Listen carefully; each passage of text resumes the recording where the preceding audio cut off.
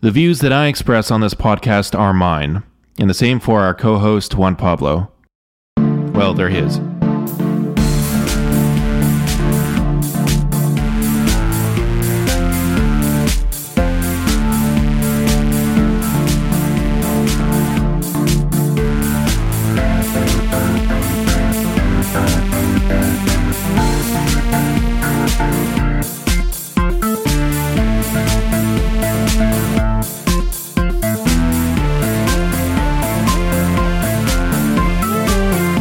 You're listening to Panoptic, relating theories of communication, power, and technology to practical institutional issues and everyday life. Welcome to the podcast. Hey Juan, how's it going? Good, Jason. How are you? I'm doing well and excited for us to do our first personal case study submission response, which is essentially where a listener submits a scenario that they have been presented with, and Juan and I analyze it and respond to it, kind of in the same way we talk about the articles and books and theories that we talk about each week. So I guess we'll see how this goes, and if our listeners like it, and you're not too offended by our academic and professional advice, then we'll do more of them. Yeah, I'm looking forward to trying this out, Jason. In that spirit, we had a listener reach out to us, which is exciting always. We have an interesting narrative about being a tech writer and about specifically, and Jason, you're gonna read us part of his message about the split motivations that he feels he has, and sort of split sense of duty that he feels he experiences as he fills his position, fills his role in this company as a tech writer. So he was responding specifically to our episode on the role of philosophers in modern firms. For those of you out there who've been listening to our podcast now for a while, if you haven't, you should check that episode out you can get to it through our website as always. And just as a reminder to our listeners, in this episode on philosopher and firms, we discussed what exactly a philosopher might be able to provide a firm in the contemporary world.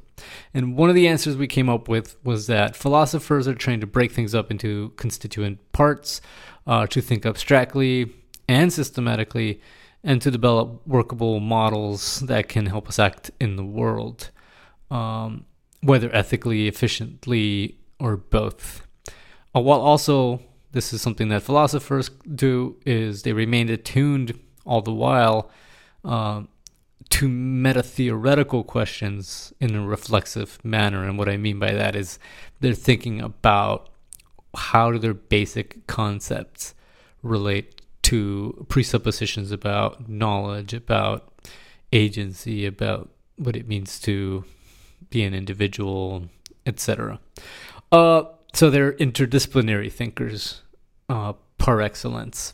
Another theme that we discussed was that the philosophical mode of inquiry, because it's wide-ranging in terms of its perspective and goals, will most likely eventually clash with the sort of narrow profit-driven interests that drive firms and the way that they use knowledge. So check that episode out. I think Sep's response very much exemplifies some of these things we were talking about. Jason, tell us about this, what Sep who is the person who responded to us, was saying about his motivations, kind of split motivations. Why don't we, let's read through his submission, which was rather long actually, but very well written. So thank you, Sep. His name's Sep. And we've pared it down while trying to keep the main gist and without cutting too much of Sep's individual voice. So by the way, Sep is the producer of a very well-made political philosophy podcast called Good in Theory, and they cover foundational topics such as Socrates and the Polis and Spartan Society most recently, which is a really great episode. The host, Cliff, of this podcast, he provides a very good analysis of Socrates' apology that actually aligns really nicely, Juan, to our discussion about Socrates as a strategic actor. So that was in episodes 4 through 6. So please go ahead and check out Good in Theory.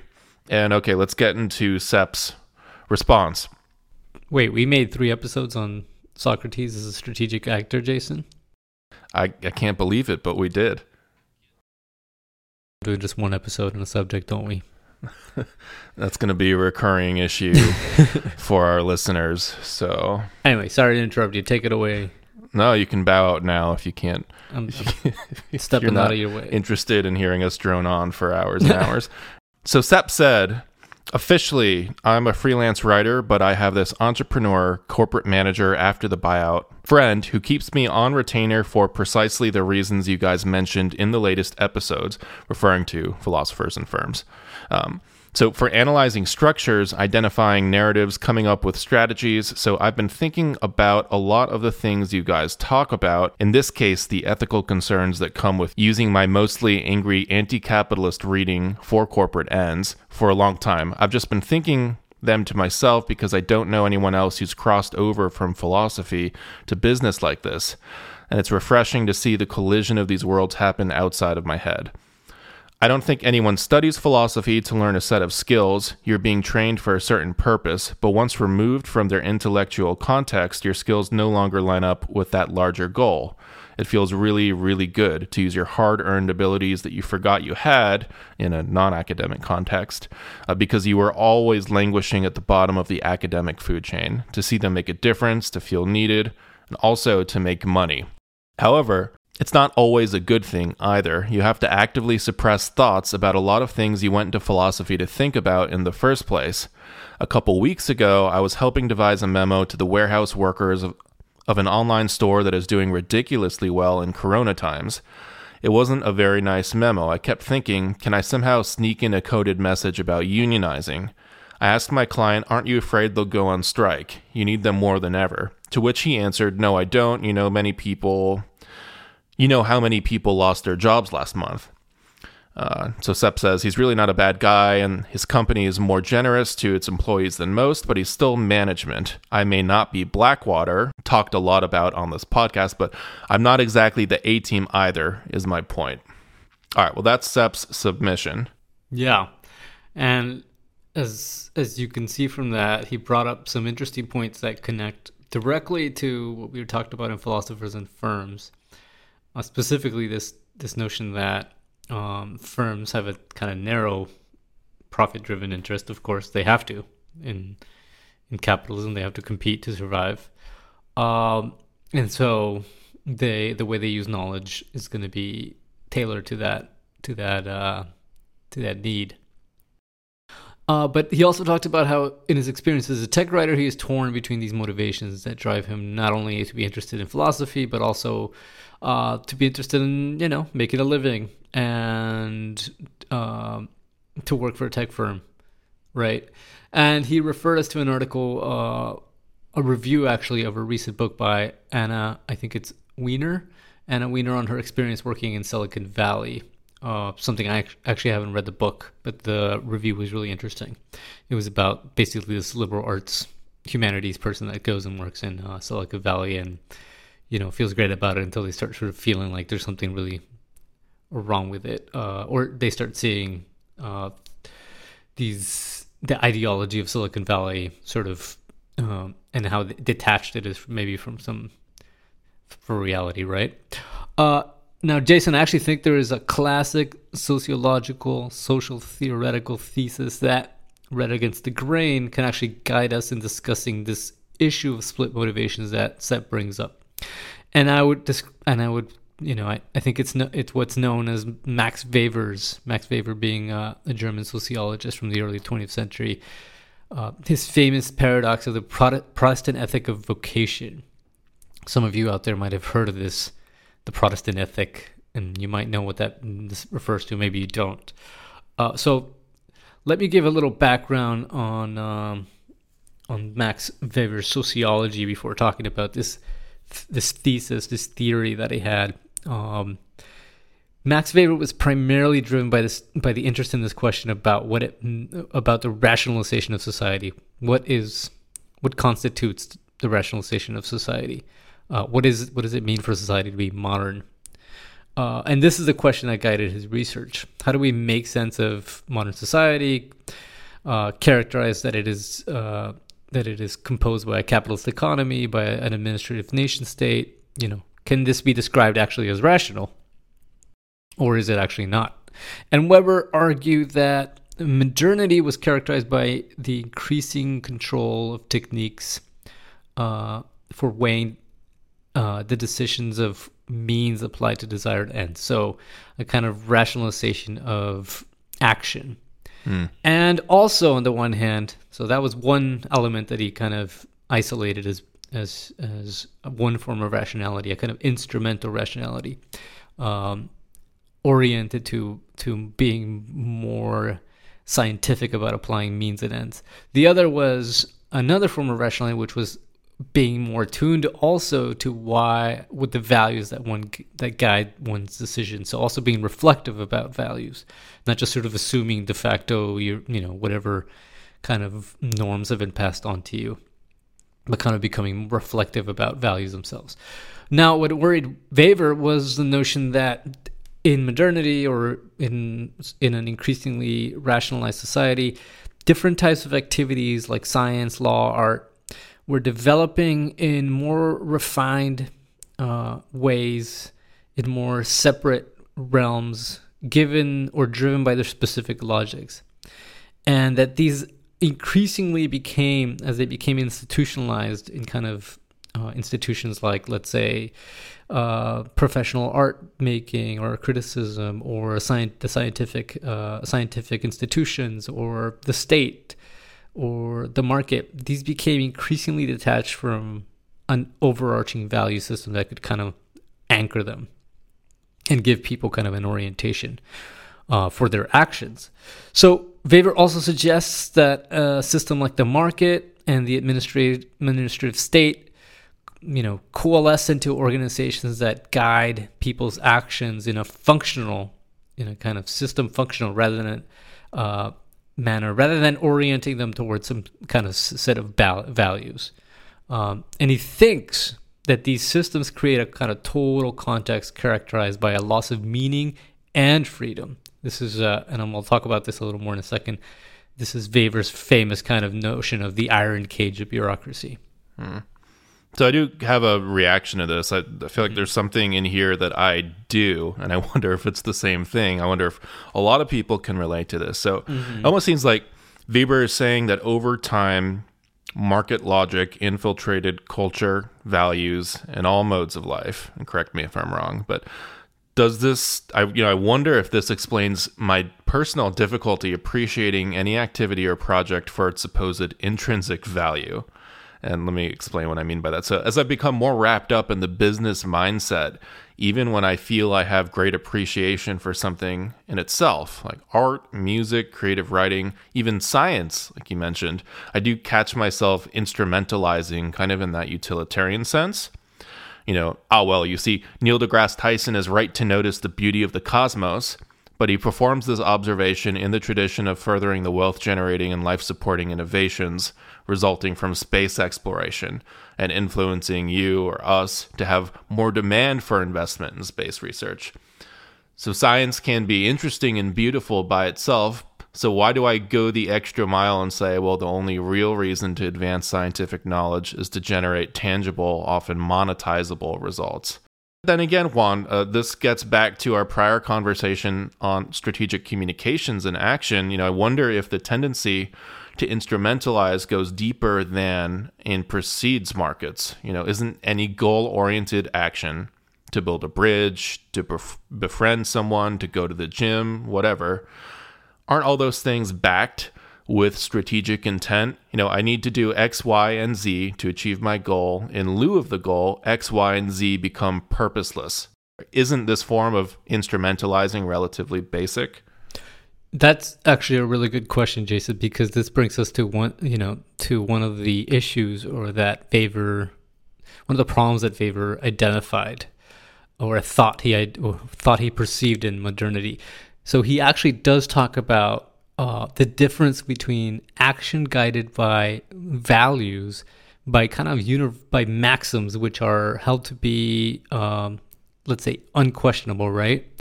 Whether held together by a religious system, by some kind of other ethical system, and the difference between that and a utilitarian way of kind of guiding one's action. And what he says, whether, I guess we could analyze it in detail and see why he says this. What he says is actually utilitarian action can never sort of create the universal set of maxims that can bind a society together, a community together.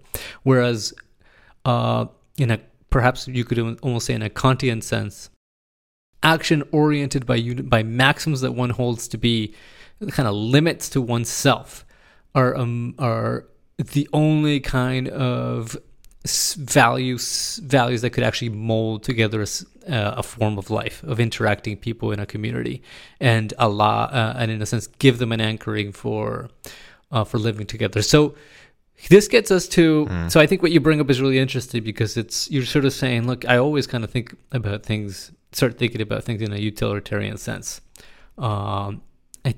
or you move things to a utilitarian level. Marx is precisely saying, even though he's actually, interestingly enough, and this is something we really won't have time to talk about, but Max Weber is actually skeptical about the possibility of really grounding any kind of value ethical system. He doesn't believe that you can actually do that.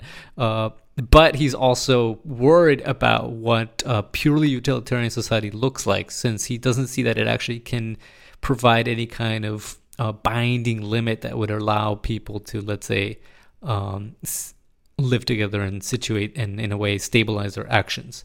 And this gets us to the problem of the paradox of the Protestant ethic. And maybe this will clarify things a little bit. And given what we were just going over about Weber's perception that, in a sense, modes of rationality, like thinking about how to apply better techniques to artwork, how to apply better techniques to science, how to apply better techniques to actually even also thinking about one's value systems, how these start to separate from each other, so that, you're thinking about science is like, how do I apply techniques in order to gain more knowledge, but without connecting that in any way to a kind of, why should I do this specific, let's say, is it ethical to do this specific experiment, like whatever, put rats in a cage and, inject them with some drug or something, right, to give you an example. So anyway, the Protestant ethic. For Weber, a key element in understanding sort of modern society was trying to understand how a cultural framework could both integrate an ethically guided mode of action and an instrumental mode of action. And this does get to what you were saying, Jason, about this real difference between communication and strategic. How do you get a personality type that is both oriented to kind of universal maxims or ethical maxims, and looks at the world and says, I want to act strategically in it, and it's okay for me to act in the market and make money. Right. Weber is really interested in how did this, how could this have happened? And if this, he thinks that this actually happened in Europe culturally, and he's like, how did this happen?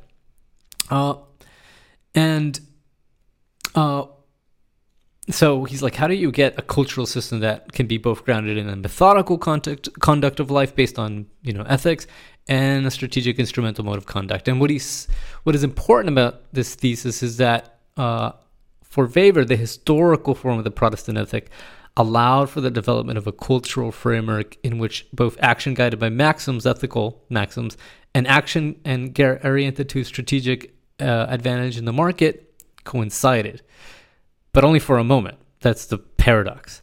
The Protestant ethic, guided by an emphasis on the devotion to work or to a vocation as a prerequisite for salvation in the other world, managed to square for a moment according to Weber, at the kind of early history of capitalism in Europe, squared the religious methodical conduct of life oriented to salvation and the purposive instrumental mode of agency that was a precondition for market activity. Let me give you a quick quote from The Protestant Ethic and the Spirit of Capitalism, his famous essay where he kind of lays out this problem of the paradox of the Protestant ethic of vocation. And I have some other quotes, but I think we'll maybe just focus on this one. He says, quote, "The God of Calvinism demanded of his believers not single good works, but a life of good works combined into a unified system. There was no place for the very human Catholic cycle of sin, repentance, atonement, release, followed by renewed sin. Nor was there any balance of merit for a life as a whole which could be adjusted by temporal punishments or the church means of grace.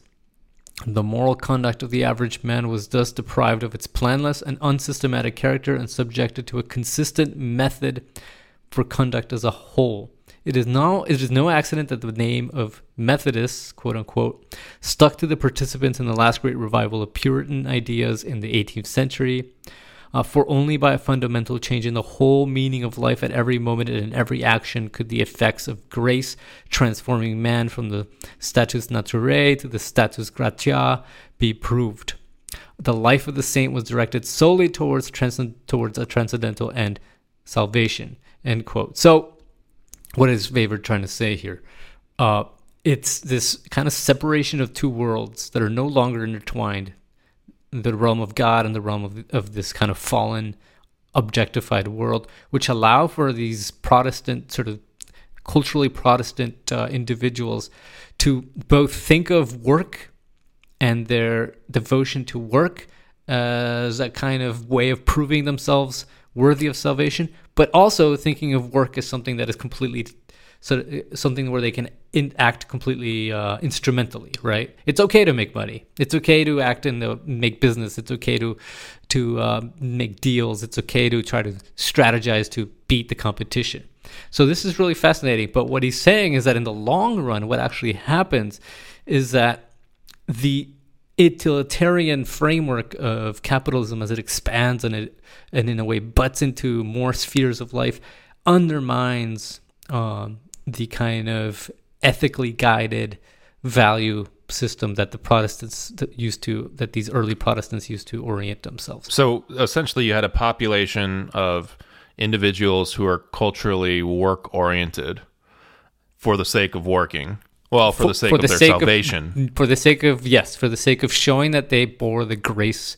It wasn't necessarily, being good at a vocation didn't necessarily mean that you were like meant to go to heaven, but it was meant to be a sign that you were somehow, by being methodical in every moment of your life, that you were disposed of God's grace, that you, in a sense, were proving yourself in this world as worthy of salvation, of being sent to the next. So that's it's a really interesting thesis, aside from whether it's empirically correct, right? So just so I'm clear, though, are they saying that over time God kind of fades away from the equation or becomes more nominal in the equation, and profit or capital logic takes over?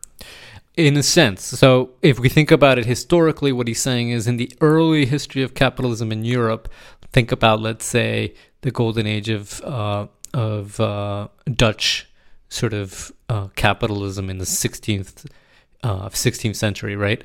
In the early age, this kind of Protestant orientation, this Protestant mindset is both culturally a kind of kickstarter for capitalism, in that suddenly it becomes okay, according to Weber's thesis, to make money, but also be, oriented towards salvation.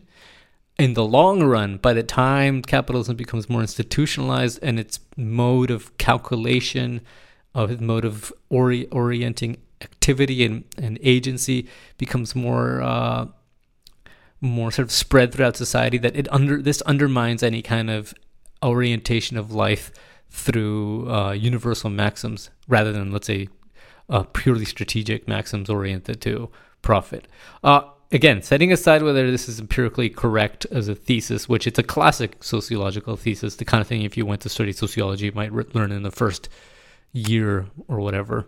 It's a really fascinating thesis that talks about the way capitalism, or highlights for us the way capitalism as a system, right, is oriented towards a certain set of techniques, means and ends and modes of rationality, which don't necessarily always coincide or are in congruence with, let's say, ethically guided action, right?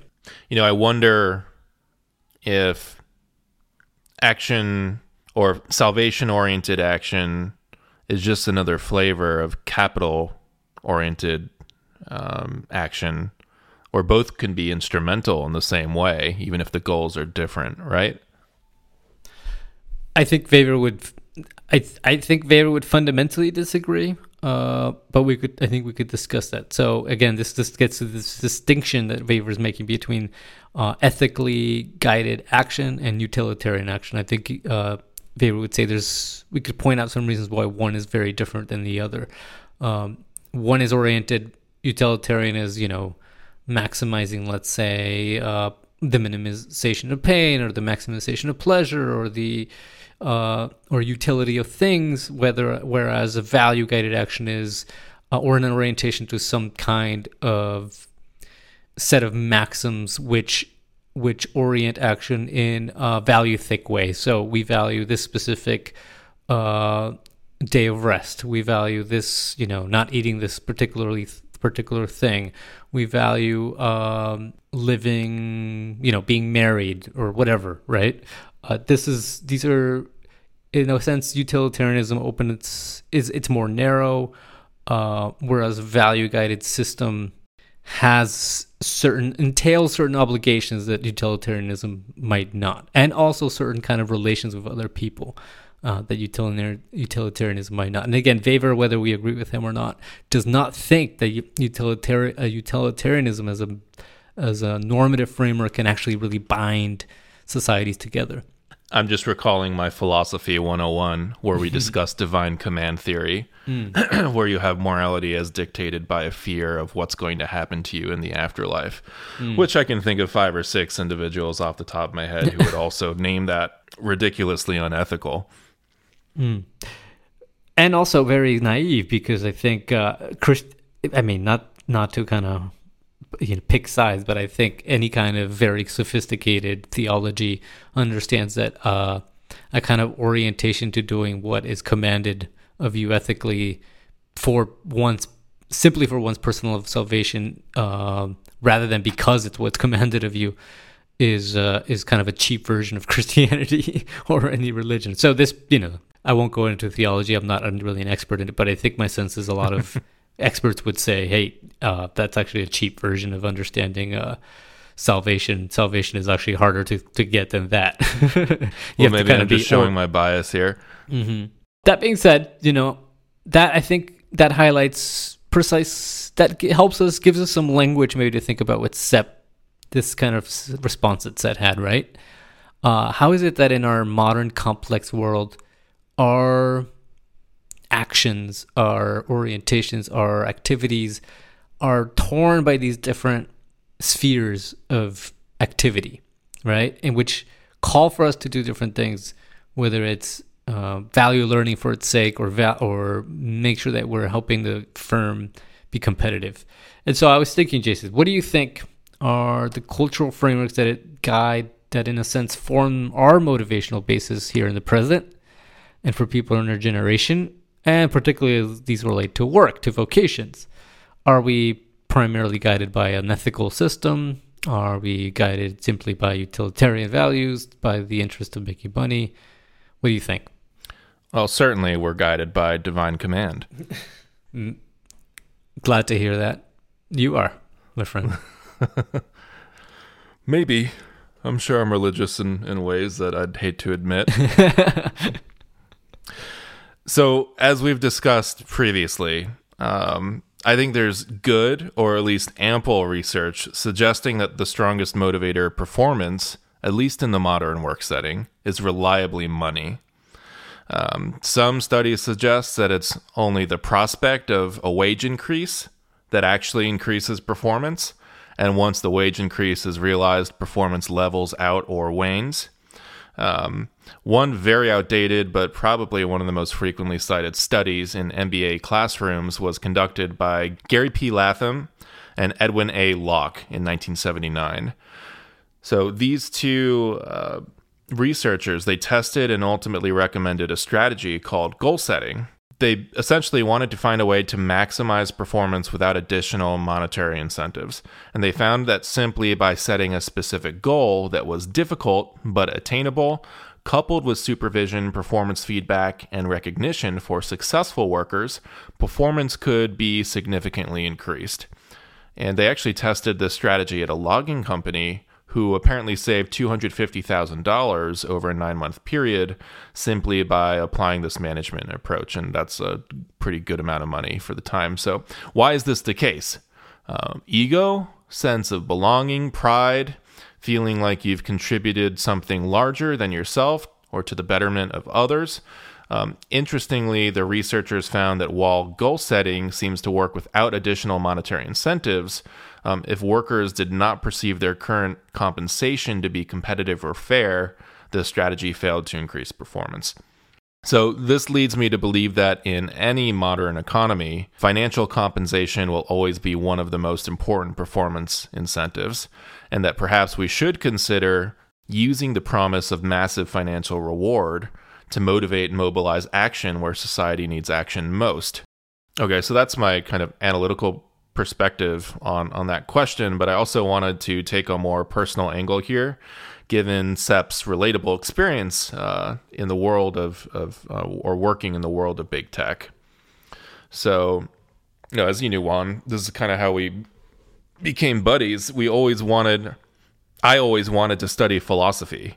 But all the incentives really starting with wanting my family to not feel that I was a failed investment seemed slanted toward me having to design a career that was easily monetizable, or maybe not easily, but more easily monetizable.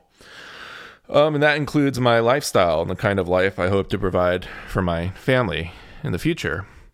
So, as you know, I ended up in proposal work for a while. And for anyone who doesn't know what that is, essentially every day you wake up, you read a request for a proposal issued by a company or a government, state government, federal government, foreign government, and they're asking for something, they have a need, and usually an intern has written it, so you have to read between the lines and figure out what exactly is it that they're looking for, and how do I kind of frame my past performance and price this competitively so I'm going to come out on top and we're going to win the contract. And, for me personally, nothing against some absolutely amazing people and exceptional proposal writers I know. Over time, I just couldn't really justify this work. It's essentially a sales role, and we were selling construction services at the company where we worked, to government, foreign government, commercial, every day, kind of pumping out variations of standard language priced just right to win new work, but we never actually got to see these projects come to fruition. The job is totally abstracted away from reality. Even if those contracts we won did something or did sometimes generate some kind of positive change, we never really experienced it for ourselves. It just felt very perpetual and redundant for me personally. So, albeit I was able to translate my communications background nicely to the proposal writing job role. And even actually during my job interview, I talked about Aristotle and narrative framing. And according to my interviewers, it helped me get the job. So thank you to Aristotle for that. I'm surprised that helped. Also, you make it sound so appealing. The whole job. Well, I'm still speaking like a salesperson, I guess. Of course, this is where you and I met, Juan, and a beautiful relationship blossomed until you abandoned and left me to drown on a project so you could teach in South Korea once. And then, of course, you came back. For much less money. What's that? For a lot less money. I was really pissed. Sorry. It's okay. I forgive you. So, yeah, proposal writing in the previous context was just too redundant. It was too absurd. And after a few years, there just wasn't much that interested me about it. So I decided to go back to school. I was still faced with this challenge of, do I follow my heart and study communication theory, or do I stick to the path of trying to maximize profit without totally abandoning my core interests? and I found what I believe to be the best possible alternative to the former, which was to get some relatively generalizable advanced degrees specializing in strategic communications and change management, two practices that do at times pull heavily from the humanities and are easily intellectualized, as you've seen on our podcast. So I guess there's kind of a dichotomy I've experienced here. I've been in this consulting trade now for about 2 years. And overall, as much as I notice the ironies of our industry, it's treated me very well. And I say that as someone who I guess you could argue has been shaped by neoliberalism. Maybe this is an overused catch-all phrase these days, but since I was a child, I was acculturated into this kind of frame of mind. I wasn't, very good in school when I was younger, but I was given all the opportunity in the world and eventually learned that if I worked hard and created results and stood out from my competition, that I could reap really big rewards. And this is a key element of meritocracy, kind of in the way that Daniel Markovits defines it in his book, The Meritocracy Trap, that came out recently. So I look back on my journey and I want to say, well, duh. I guess it's no big surprise that I ended up a consultant. The economy is kind of structured for people like me to go into these types of job roles, as opposed to others who didn't have the financial resources and support to play the game. And that causes me more discomfort than anything. I don't know if Sepp shared the same discomfort. I don't know if this is exactly analogous to his experience, but, I believe that I've done a lot of good things over the past few years for my clients. And I work in the public sector, so I do more than help clients maximize the bottom line, or I help them maximize different kinds of bottom lines beyond profit. But in the grand scheme of things, I'm working sometimes 70 plus hours a week thinking through and solutioning highly local challenges that don't always translate to tangible, positive social change. And what we need today more than ever, arguably, is massive investment in urgent public challenges like climate change, like pandemic preparedness and response, like antibiotic-resistant bacteria, financial inequality and poverty. So, I'm not saying people aren't greedy and cruel, but one way or another, the vast majority of people participate in this system, even the knowing and unknowing victims of it. And Sepp said, speaking about his manager, he said, he's really not a bad guy, and his company is more generous to its employees than most, but he's still management. I may not be Blackwater, but I'm not exactly the A-team either, is my point. So you might see it as naivete or bias. If we take a step back for 1 second, just to see people as people, by and large, managers and executives, they just want to be successful.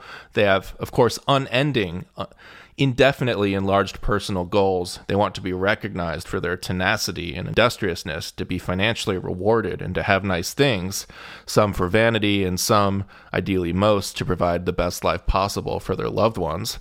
Based on Markovitz's research, they work exceptionally hard to a fault, sometimes to a point where they forget to take care of themselves, physical and mental health, and they get paid better than most, and at the very top, they hoard the vast majority, but not without feeling that they've earned it. So many others don't have the opportunity, the necessary training, credentials, capital, and family support to compete in this arena. And on the back end, all of this energy is generally focused on building more profit, expanding capital for the few. So imagine if we could change the incentives. Imagine if we create more opportunity for other potential high performers while refocusing all this energy on urgent public challenges. If I could do what I do now, but with the goal to reduce a community's carbon emissions by 90%, I mean, that's kind of the dream, right? Even today, without any radical reforms, if the government paid for such a service, it would get done. Companies like McKinsey take a lot of flack for doing really questionable client work. I mean, if you just change the incentives, create new financially valuable markets, the same companies will be fighting to the death to do that kind of work. Of course, it's not so simple, and it gets into monetary theory and market theory, and we're going to address some of this in a future episode. But, I wonder, can you really decouple massive financial incentive from massive social, or from massive action and mobilization on important social challenges? Maybe not completely. I think that's a good point. I think, however, a couple things that I would respond to that is, this is you talk about changing the incentives, and these companies will be fighting to do this kind of work, but there's also, we have to remember that in our societies, in politically contentious societies where people have different interests, there are vested interests which see, for instance, the switch over from, let's say, from carbon and oil to green as less money in the long run. Of course. Then there are, I think, political issues about what kind of mechanisms do you put in place so that even if you structure economic production around markets, that there is a more equitable distribution of, let's say, wealth or capital. And so I don't think you can decouple that from politics at the end of the day, and from thinking about reform of the structures through which these things take place. But that brings me to two other things that I think you brought up that were interested, Jason, which have to do with, what is it that motivates people? You talked about, how, in a sense, one, that you feel acculturated into this kind of neoliberal framework. And I think we all have been, I don't think neoliberal is a catch-all term. I actually think it's a very specific concept that describes something very concrete, a set of policies, market policy, a sort of government policies oriented towards liberalization, opening of, a certain set of free trade discussion or regime, financialization, so putting down and throwing down the divisions between finance and production has been a key element of neoliberalism. Getting rid of things like some of the divisions between, again, finance and production that were put up during the New Deal, which were saying, hey, one thing is like betting on the stock market, the other thing is the role of the bank as something that funds businesses with good loans that the businesses can repay over time. We saw how this had worked into the 2008 crisis, when bankers were both giving mortgages and betting on mortgages. So, neoliberalism, I think, points to some very specific things. But you talked about how for us who have been grown up in the age of the epoch of neoliberalism, which again is both an ideology and a set of policies, this thinking around meritocracy and this thinking about being motivated to have through financial incentives as the incentives to which we respond. Again, I think those things are very specific to our historical moment. Let me give you an insight of what I mean. A sociologist, Norbert Elias, he wrote a book called The Civilizing Process. He asked this question. He said, why submit oneself to work if one didn't have to? He says, we scarcely realize today what a unique and astonishing phenomenon a working upper class is. He's talking about the switch from feudalism to capitalism, and he's saying, under feudalism, the upper class didn't work. Lords and dukes, they didn't work. They sat around, they went to war, they went hunting, they ate a lot, and they did all the kinds of activities, but they did not work. This is a very unique situation. So I think we can't detach these motivations from their historical conditions. And I think if we think of people as just like motivated by incentives to fight monetary, we forget that at many points in history, people were not motivated by financial incentives. That doesn't mean that markets might not be good ways to organize incentives and the distribution of goods and services, but we also have to keep that into a historical perspective. So two things I think I would bring up. One, again, neoliberalism emphasizes this notion of individualism as a sort of individual action as the only kind of way of organizing, again, coordinating activity in any collectivity. They neoliberal thinkers, whether it's derived from the kind of thinking of economists like Milton Friedman believe that any kind of action not oriented by or not guided by kind of individual egotistic activity is bound to get in the way of efficient markets. They also believe that the state can only get in the way of efficient markets, so it should basically do nothing but support markets which always tend towards stability and towards equilibrium. These are kind of presuppositions or propositions about reality through, again, an economic framework which are questionable. So, I think it's important to think about the way that neoliberalism, which is, again, the reigning framework for thinking about economic policy and the reigning ideological framework that tells us about how people act and why they act in the world after, which has been really the reigning framework for 40 years since the breakdown of Bretton Woods, since the end of the post-war period in which Keynesianism was the reigning kind of economic framework. That's important to keep into mind in understanding. You said something I think that was really interesting, Jason, earlier, which was the economy is structured for people like me to go into these type of jobs. And I think that's really fascinating because when I talk to people about what they want to do, or young people about what they want to do when they grow up, I'm always struck by that people feel like they don't have any choices. They need to go into business. Or they can they can do something really idealistic and stupid, like go into the humanities. Or they need to learn coding so they can go into tech. So the structure, the policy, and the industrial policies and the kind of market policies that we have followed for 40 years are such that, as you said, in the U.S., there is, for high-paying jobs, we could talk about service-oriented jobs, which are many times oriented towards maximizing efficiencies, whether it's for private entities linked to their interest to maximizing profit, or for public entities basically looking for a way to save a buck because they've been gutted over 40 years in terms of public funding. So I think this is a problem in terms of the range of activities that people actually have to be able to train themselves to go into and to do make any kind of difference when there is no other outlets. There are no other outlets. Again, and in a capitalist society where you need money to survive, of course you're going to be motivated, right, to be able to secure a livelihood through a salary. Right. Those are a couple of things which I think are interesting to discuss. I think they link up with what we talked about in other episodes about automation and system, the capitalist global system overcapacity since about the 1970s. And the way that neoliberalism, in a way, was a response to this situation of a kind of stagnant Keynesianism that couldn't seem to find solutions for stagnant markets.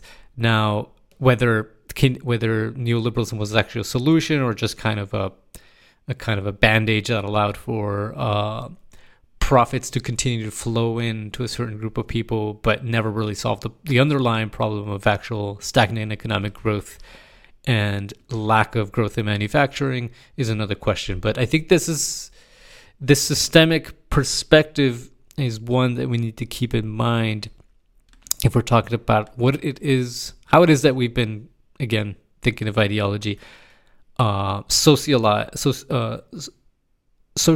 as individuals, and how we think about what motivates us and what ends that we're interested in accomplishing, as not only as individuals but as citizens or as whatever else, right? If we don't have venues for people to coordinate their activities or actions in order to produce goods that are public goods, generalizable goods, we only organize society to have venues where people can follow individual egotistic interests to supposedly, out of the interplay of out of those egotistical interests, come up with the maximally efficient result. What are we missing? What are we not? What are we incapable of solving? I think you brought up climate change, and that's something I'll harp on over and over and over again, as you know. But I do not think that markets are equipped by their own tools. They might be able to be pushed in the direction or framed in the direction to solve some of these problems, but by their own tools, I don't think they have the wherewithal to be able to tackle these big issues. There's a need for politics and policy and a set of values that are articulated by a citizenry that decides that this is what they want to do. Again, this gets to values versus such utilitarianism, that it's better, let's say, to have a clean ecosystem to pass on to the next generation than, let's say, to maximize profit and GDP. Whether those things can be, whether you can have one and whether you have to give up one to get the other, I think it's an open question, but it's one that people should be talking about, right? And should be making a decision about based on values that they argue are better than, let's say, oh, well, we should just maximize profit to hell with everything else. I think is important to keep in mind, right? When we talk about motivations and the split of motivations that we're facing, or the crisis, I think, in our own moment between, hey, we want to solve these big issues, we're worried about them, we see them coming, but I need to find a way to make money, and I need to find a way to kind of put my skills into work. I don't know.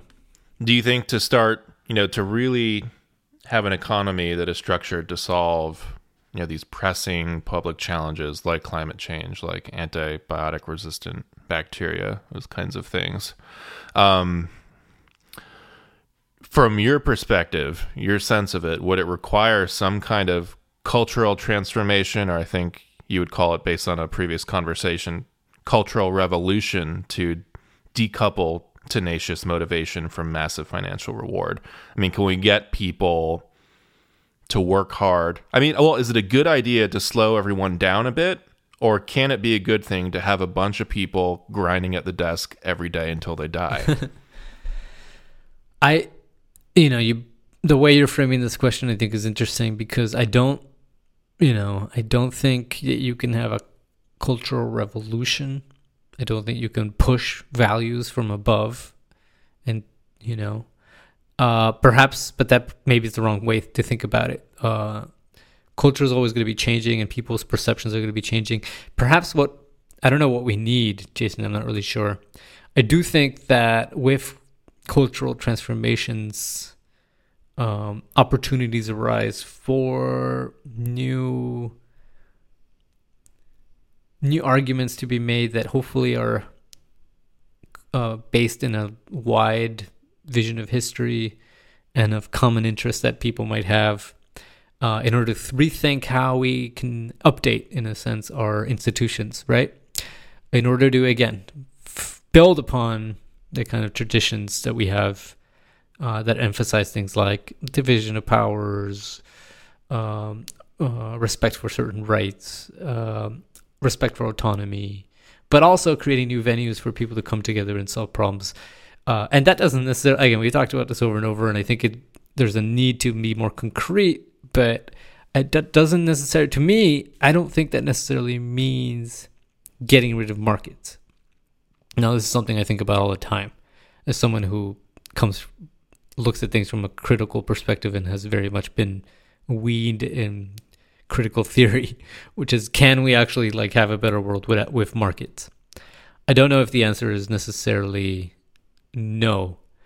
I'm also not sure that but I'm also pretty sure that markets as they exist today and the way that they're connected to, let's say, policy making, the way that they've taken our politics, in a sense, hostage, right?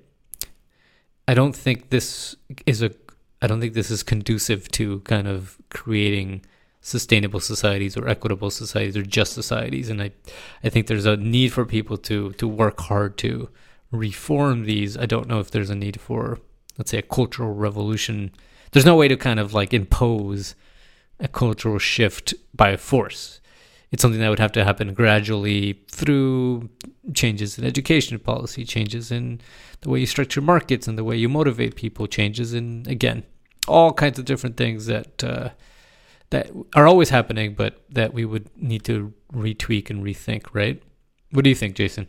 Well, I almost think there's something romantic and noble about the person who sits at their desk from 6 a.m. to 12 o'clock at night and lives essentially a life with meaning predicated on the laptop.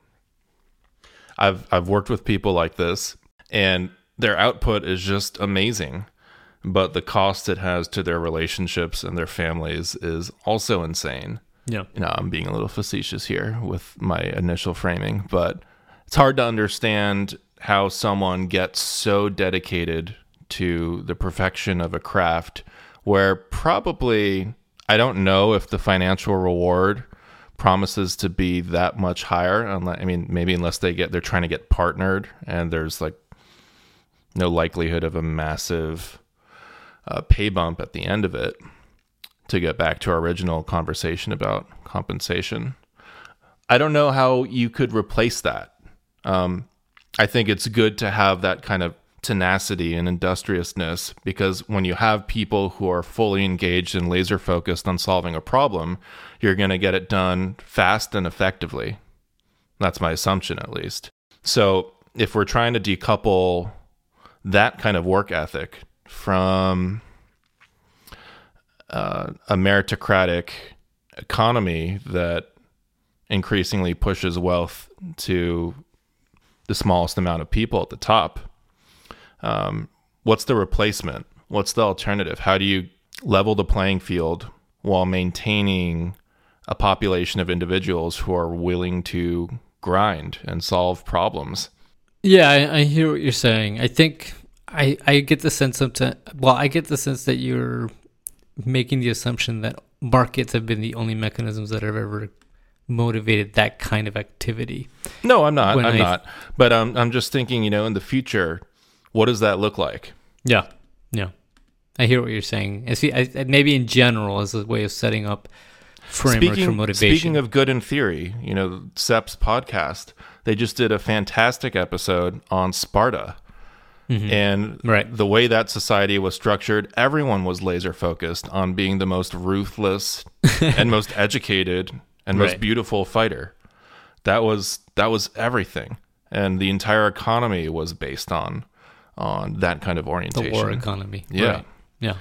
And the way that Cliff describes it actually in that episode, if you can go ahead and listen to it, is that it actually has everything to do with Sparta's unique system of slavery, and that they had a war against the slaves constantly, and how this kind of motivated a highly focused warring culture, and ultimately helped them maintain their superiority over other Greek militia. But that just highlights how central I think the question of how one spends one time between, let's say, meeting needs or developing interests is, and how there's always, in most societies, there's always been this question of, well, who does the boring work and who gets to do something else? Again, this goes back to this kind of thing that Elias was bringing up, which is, it's, people don't really realize how novel it is in human history that an upper class would actually be a working upper class, as in capitalism. Whereas in most other societies, upper classes were not. They were leisure, or they were oriented to kind of religious, sacramental, artistic, other kind of activities. And, this makes me think of all kinds of people historical figures, right? I could name a bunch off the top of my head. Primarily, let's say, artists like Michelangelo, right? Musicians and all, but even kind of scientists and other figures, or even policymakers or philosophers, like, who were not primarily who would spend, all day, every day perfecting specific skills, artisans and so forth, but were not motivated by any kind of sense of financial gain as primarily, but were oriented by some other kind of sense of worth, right? So I think what you bring up is something interesting. Which is, in the future, if we think about what kind of frameworks we need to set up to orient agency, action, and motivation, one thing we have to take into effect is not only how can you get them to, not only does money get them more excited to do what we need them to do, but what other things give people, what other activities give them worth, and how do we set that up in a sense that there's a kind of social, that let's say we always talking about teachers, right? Teachers are underpaid and this and that. Well, why is that? Why is that the case, right? Why is that the case in our societies, and why aren't teachers held in more esteem, respect, and maybe paid more? Whereas, and this might sound controversial perhaps in this country, but I'm always fascinated that let's say you go to take a flight, who boards first? People in the military, right? But teachers are never like treated in the same way, even though they're also public servants. And people, I'm sure a lot of people are going to be mad, probably mad about that. Well, but there's a difference. But they're also public servants, and they carry out a very important function. They might not be out like putting their lives in danger, but they're out. They're educating young people. So that to me brings up, and again, that's an excellent example. People who go into the military are not primarily oriented by financial gain, and some of them are the best at what they do, right? So I think there's a lot of people who join the military because they don't have any other financial future. Yeah, for sure. And yet I think there's still a certain group of people who are oriented towards a sense of kind of service and whatever, right? So I think there's other motivators out there.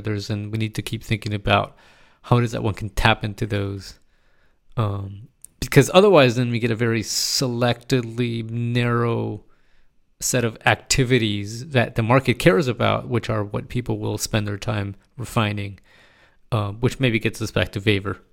How is it that different realms of activity, artistic, scientific,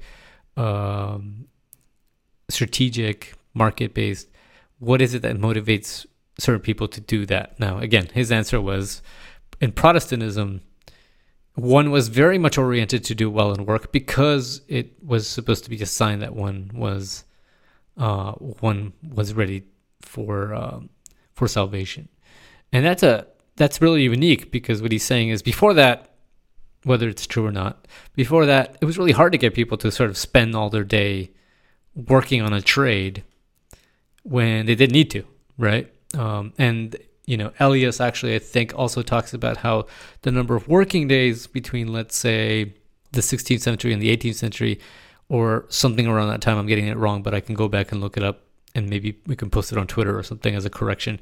The number of working days went up from like 250 a year to 300 a year. So the amount of time people work, even poor people, has changed very much over time. And I think it brings us a paradox. We can produce more things than ever before. We have more material goods, and yet we work more than ever before. Something I think maybe to reflect on as we wrap this up, right? I was thinking as you were talking, I think corporate lawyers should be the ones to board the plane first. What? Really? Tell me about that. Oh, I'm just being Is anybody silly out and there trying to wrap corporate... up. Sepp, I don't know if we answered your questions, but hopefully this was a fun response. We to did your not submission. answer Sepp's questions. We just confuse things more as usual. Anything else you want to say about this one? Any corporate lawyers out there, please board before people with small children for our next podcast episode. Well, we did an episode on markets, non-markets, and new markets, and I think this conversation kind of feeds into that one in some really cool ways. So that'll post after we finish up our radicalization series. Cool. So you can look forward to that. And not look forward to it. I had fun with this one, so I think I'm looking forward to doing more of these. Yeah, me too. And so for our listeners, you can submit your personal case study through our website at www.panopticpod.com, or through email, which is panopticpod@gmail.com. Just for your awareness, we introduced tiers on our Patreon, providing some exciting perks to listeners who are able to throw in a few dollars our way to support Panoptic content creation. So especially our corporate lawyer listeners, please throw us a few dollars. That'd be much appreciated.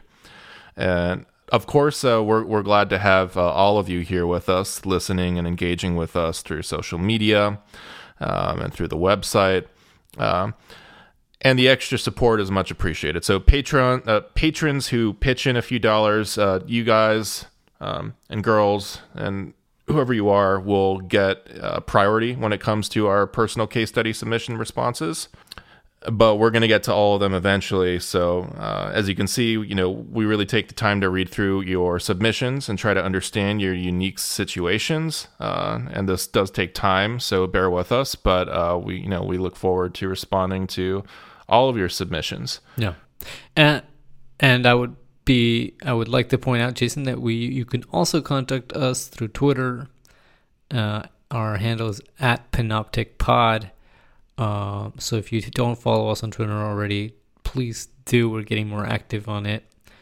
And that's another way you can contact us if you want to just tweet at us or send a personal a message through Twitter if you want interested in getting some kind of response to a situation just like we did today. Definitely. All right. I think that covers it. All right. Jason. Thanks, everyone. Pleasure as always. Yep. Thanks. And thank you, Juan, for an energetic conversation and debate, I think. Always energetic, if not very insightful.